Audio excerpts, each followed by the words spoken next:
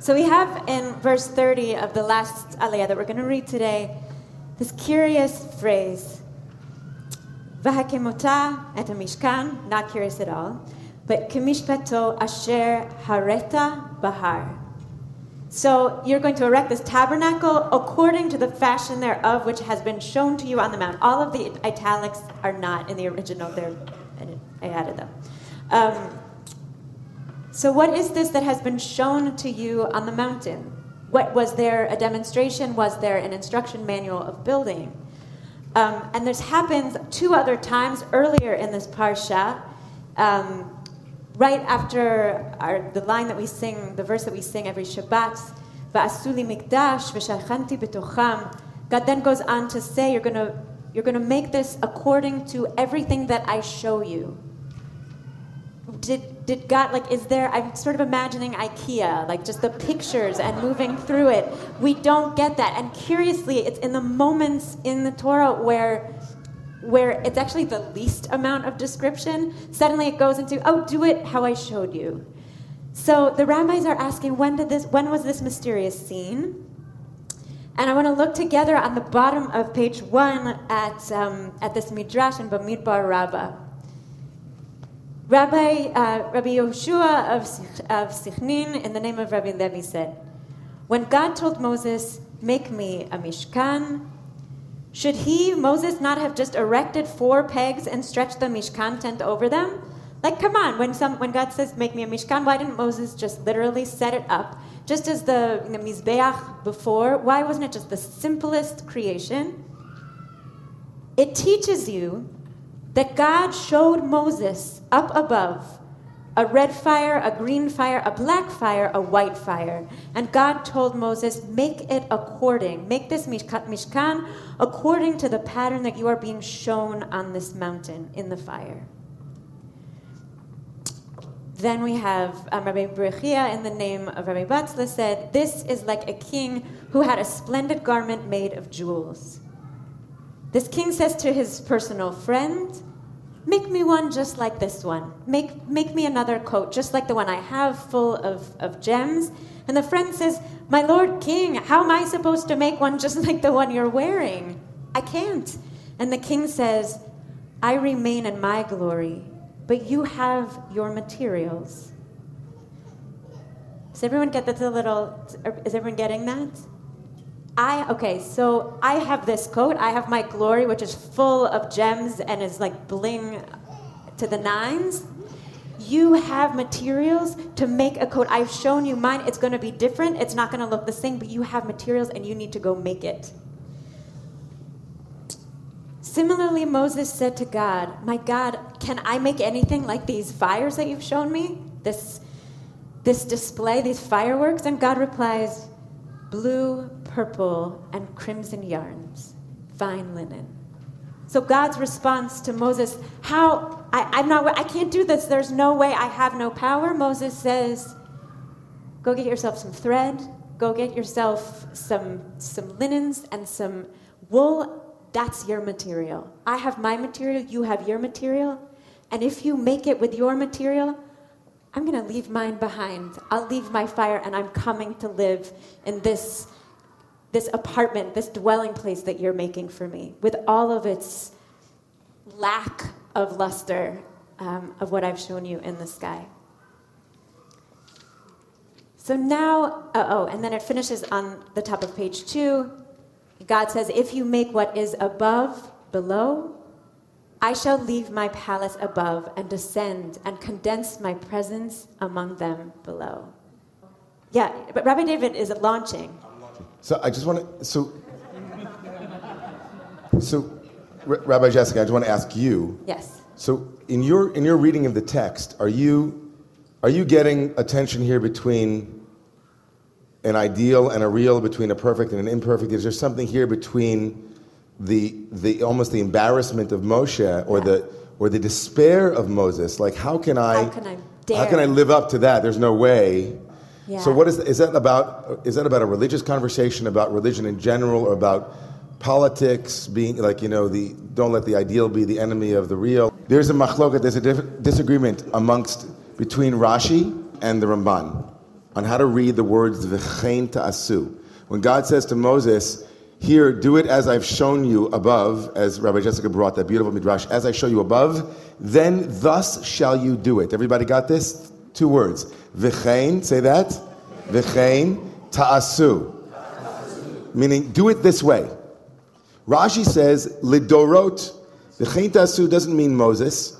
You do it this way. It means, do it for all generations just as I showed you on Mount Sinai. Right? V'chein, and therefore do it. Rashi reads that as superfluous. Of course Moses is going to do it. He just was told, do it as I've shown you in the mountain. Why does God have to then repeat God's self and say, v'chein tasu, and thus shall you do it? Rashi says, lidorot, for all generations, do it exactly this way, which means a kind of religious formalism. Right? We built the Mishkan one way 2,000 years ago. You should do it the same way. It should be exactly as I did it. Not one iota should be changed. The Ramban, who lived 100 years later, said to Rashi, we know explicitly from Scripture that Solomon himself changed various elements of the detailed instructions. Solomon's own temple did not adhere to the v'chein ta'asu of Rashi. Right? That's a problem. Rashi, how do you deal with that? So along comes a great Hasidic Rebbe Hasidic Rebbe in the 18th century, Kedushat Levi, and he says, here, this is the way to understand that the Ramban's objection, what about Solomon? Solomon doesn't seem to fit into Rashi's description that it should be this way for every generation. He has a very ingenious way of saying that, no, the Ramban, you're wrong. Even Solomon did it exactly as Moses was told on Mount Sinai. There's just one little detail. What's the detail, everybody? Say it out loud, though. Prophecy is different at different times. Since prophecy is different at different times, right? There are no 2 prophets that prophesize in the same way. When God said to Moses, do it exactly as I showed you, that included exactly as I will show you in every generation. And therefore Solomon, according to Kedushat Levi, Solomon of course changed the structure of the tabernacle because that was exactly what he was supposed to do. Every generation has a different understanding of the vessels that are required for that particular generation. How do you like that? The door of a door. But also, it's not infusing for the sake of infusing each generation as they're receiving it, as hearing it.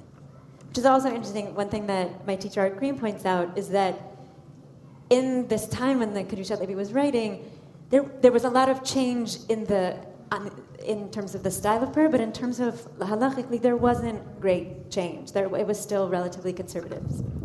Right. So here, the Kedushat Levi, the Berditchever, was actually writing about his own. Right. He was defending to some extent his own reading of his own religious reformations and revivals.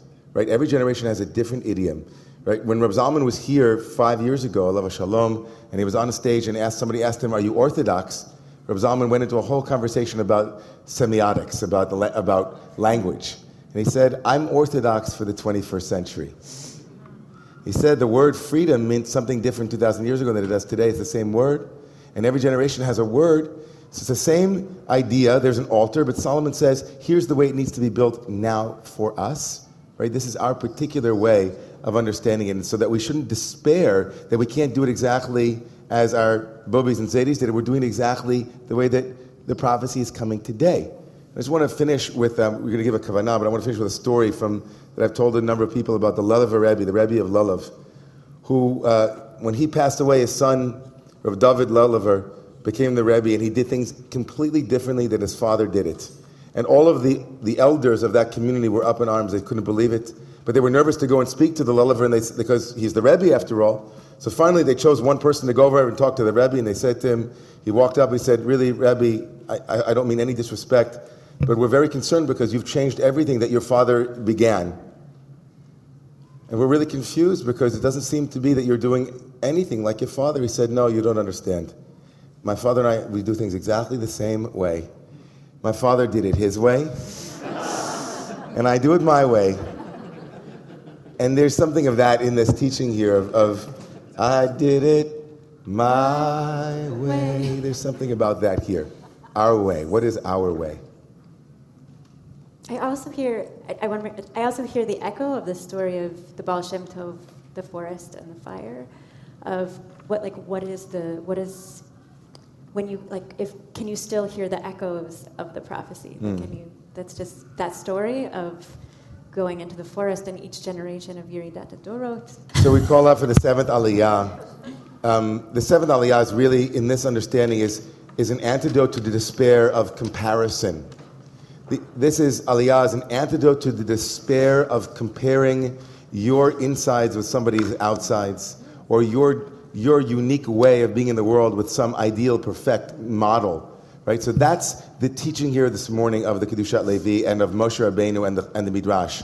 Not to be despairing when one compares oneself against some idyllic notion of where one should be or where it could be. But that there's your own story, there's your own tavnit, and that even if it's just made of the simple things that you're growing into, like the simplicity of what you offer, it might not be perfect, but it's true.